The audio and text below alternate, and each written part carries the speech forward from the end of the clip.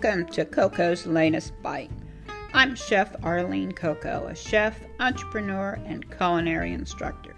Every week I'll share my latest bite inspired by nature's seasonal bounty. So pull up a chair at my table and let's talk cooking.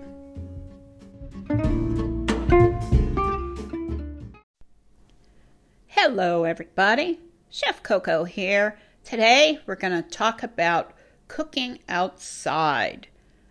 I know Memorial Day is coming up and lots of people want to get outside and do cooking and entertain because it's getting warmer and gosh, don't we like to dine al fresco? I know I do.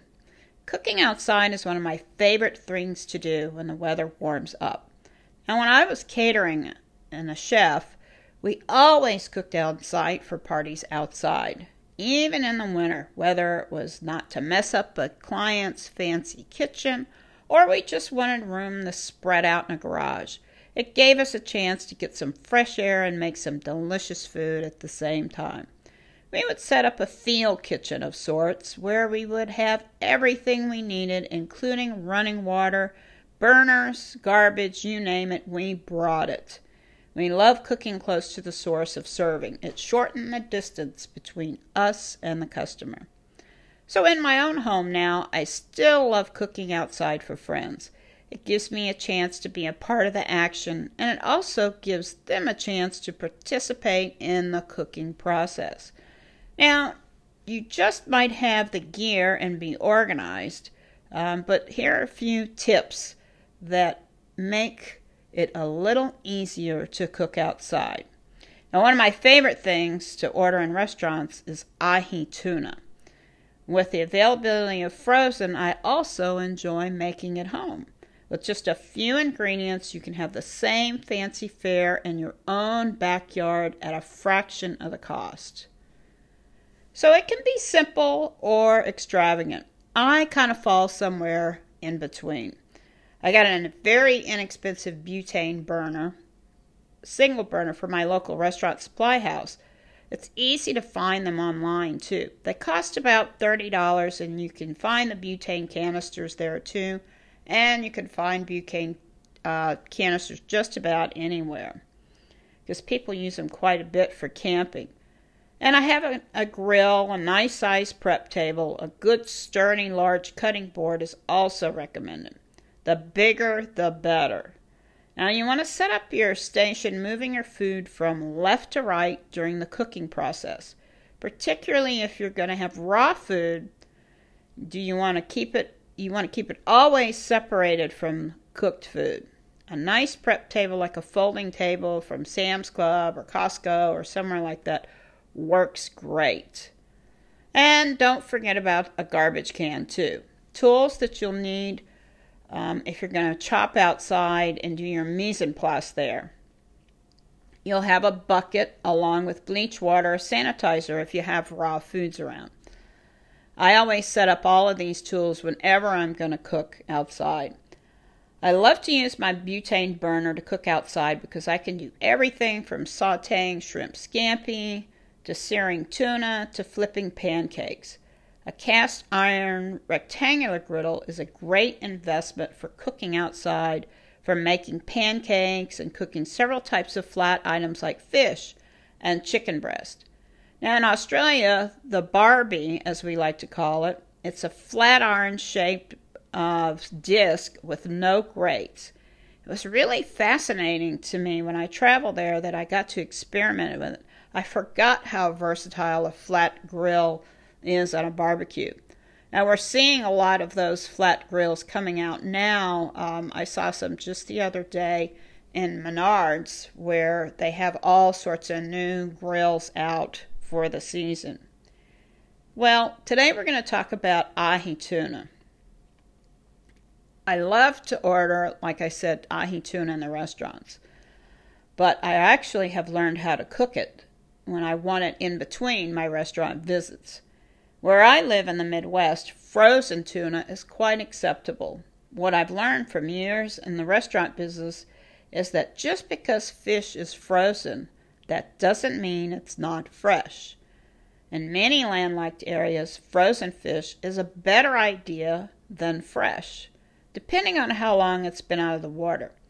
When I worked in the seafood business many years ago, even back then, fresh fish in landlocked areas was at least 7 days from the water.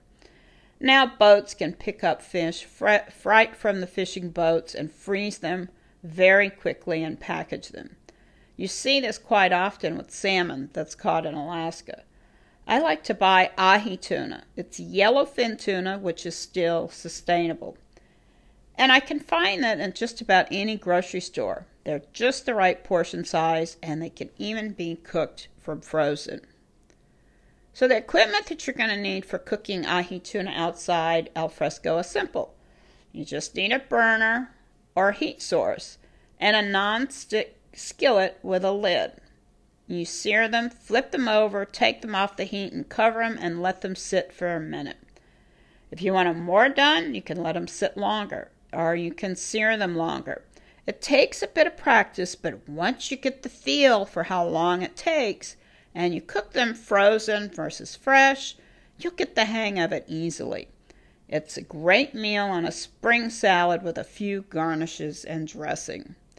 All you need is a little wasabi vinaigrette for the top and some sesame seeds, and you got delicious dinner in a flash. So I'm going to give you some tips for cooking tuna al fresco with the wasabi drizzle, which is pretty much how I make mine. Have all your mise en place done ready before you start, because the tuna is going to cook very quickly, and you don't want to be mixing and doing things at the last minute, because your tuna is done and you're ready, and it's ready and you're not, right?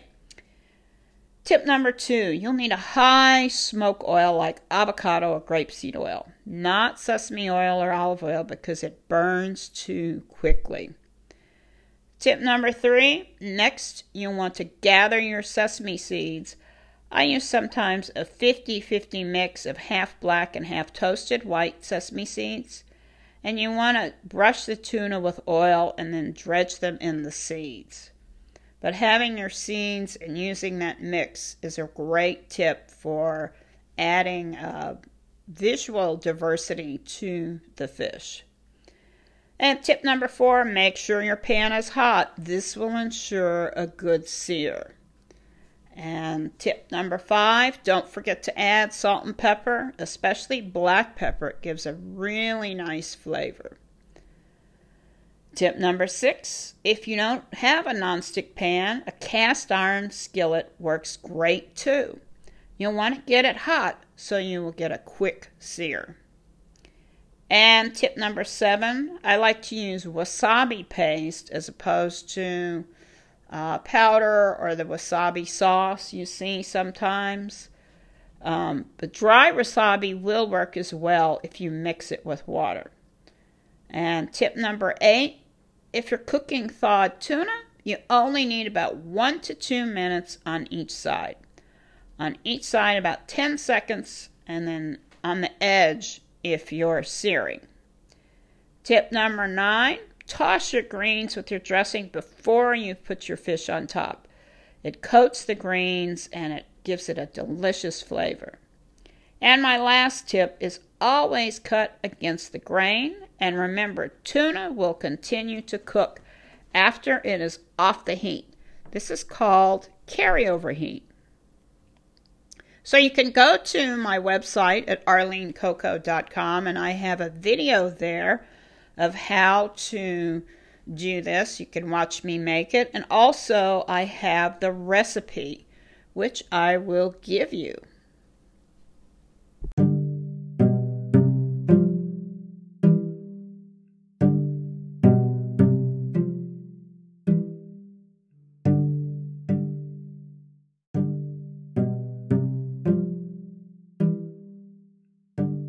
You're listening to Coco's Latest Bite with Chef Arlene Coco, a show for cooks who were inspired by nature's bounty.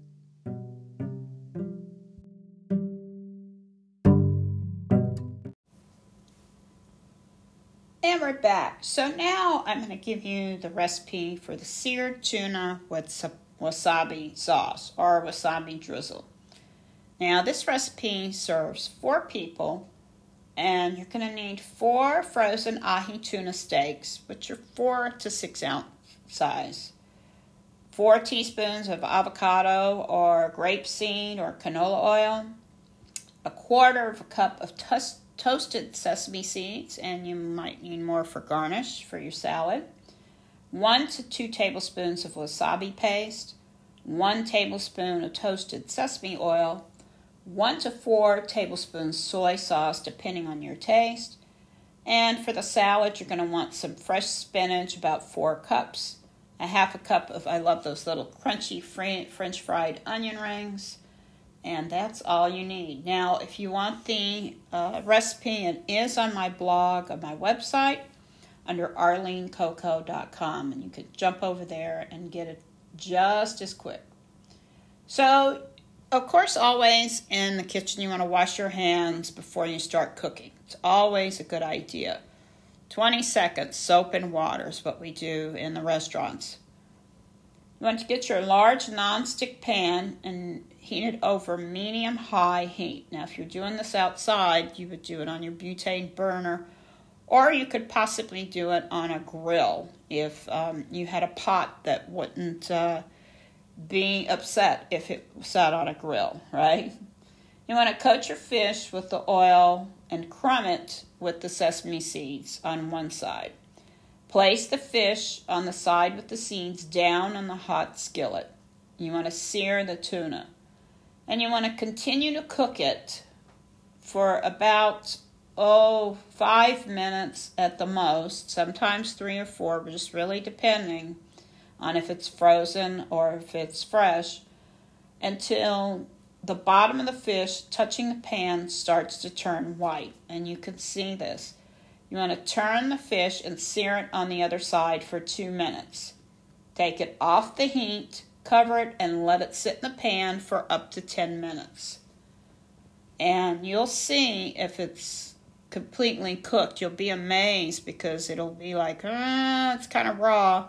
And then you let it sit, and that carryover heat and that heat from that pan cooks it just enough. You want to slice it against the grain and place it on your bed of spinach. I like to dress mine before. You want to drizzle with sesame oil mixed with soy sauce and wasabi sauce on top of the fish. Sprinkle with additional sesame seeds as garnish. Now, if the tuna is too rare for your diners, cook it on medium heat in the microwave for about 30 seconds, and that will cook it perfectly more. So when you want to store this fish, you want to store raw fish in the freezer until you're ready to use it. If it's thawed, you always want to store it below 40 degrees until you're ready to cook it. After it's cooked, you want to let it cool, and you could store it for up to 3 or 4 days in the fridge. Now, this tuna is also great for other dishes like tuna niçoise salad, the famous French salad with tuna and green beans, potatoes, and anchovies. And there's a few other things that go on, I think cucumbers. It's really nice. Or you can make tuna for a tuna sandwich. It's always great. If you might want to just cook it a little more, but it could be a tuna sandwich too, used for tuna sandwiches. So if you're looking for things to serve with it, I also recommend my sesame green beans. They make a delicious side dish with this as well. And you could find that recipe on my blog, on my website. And for beverage pairing, I always like to recommend my favorite La Charmes Chardonnay from Macon Luni. It's a French Chardonnay, and it's been my go-to favorite wine for seafood for over 40 years. And I have to tell you, it's been consistent all of those years. It's never changed. I don't know how they do it. So remember, if you cook on a campfire or even like a fancy Taj Mahal, cooking outside is a wonderful way to mix it up this season and get outdoors. I love this dish because it can be made on the fly as a weeknight salad entree, or served as a first course for a dinner party.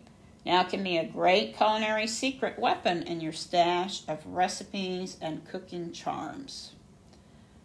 So you want to learn more recipes that are easy, healthy, and perfect for cooking with friends? Stop on over on my website and register for my monthly newsletter at arlenecoco.com.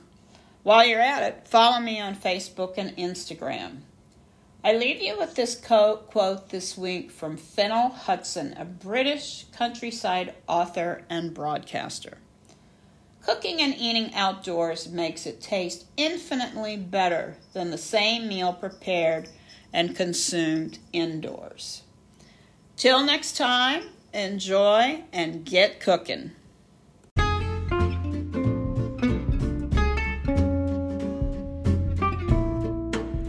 Thanks for listening to this episode of Coco's Latest Bite. Want to reach me? It's easy to connect with me on my website, arlenecoco.com, ARLENECOCO.com. You can also find me on Instagram and Facebook, so please comment, like, and share with your friends. Now you'll find more information about each episode in the show notes, which will link back to the website and the blog. So don't miss it, and have a great day.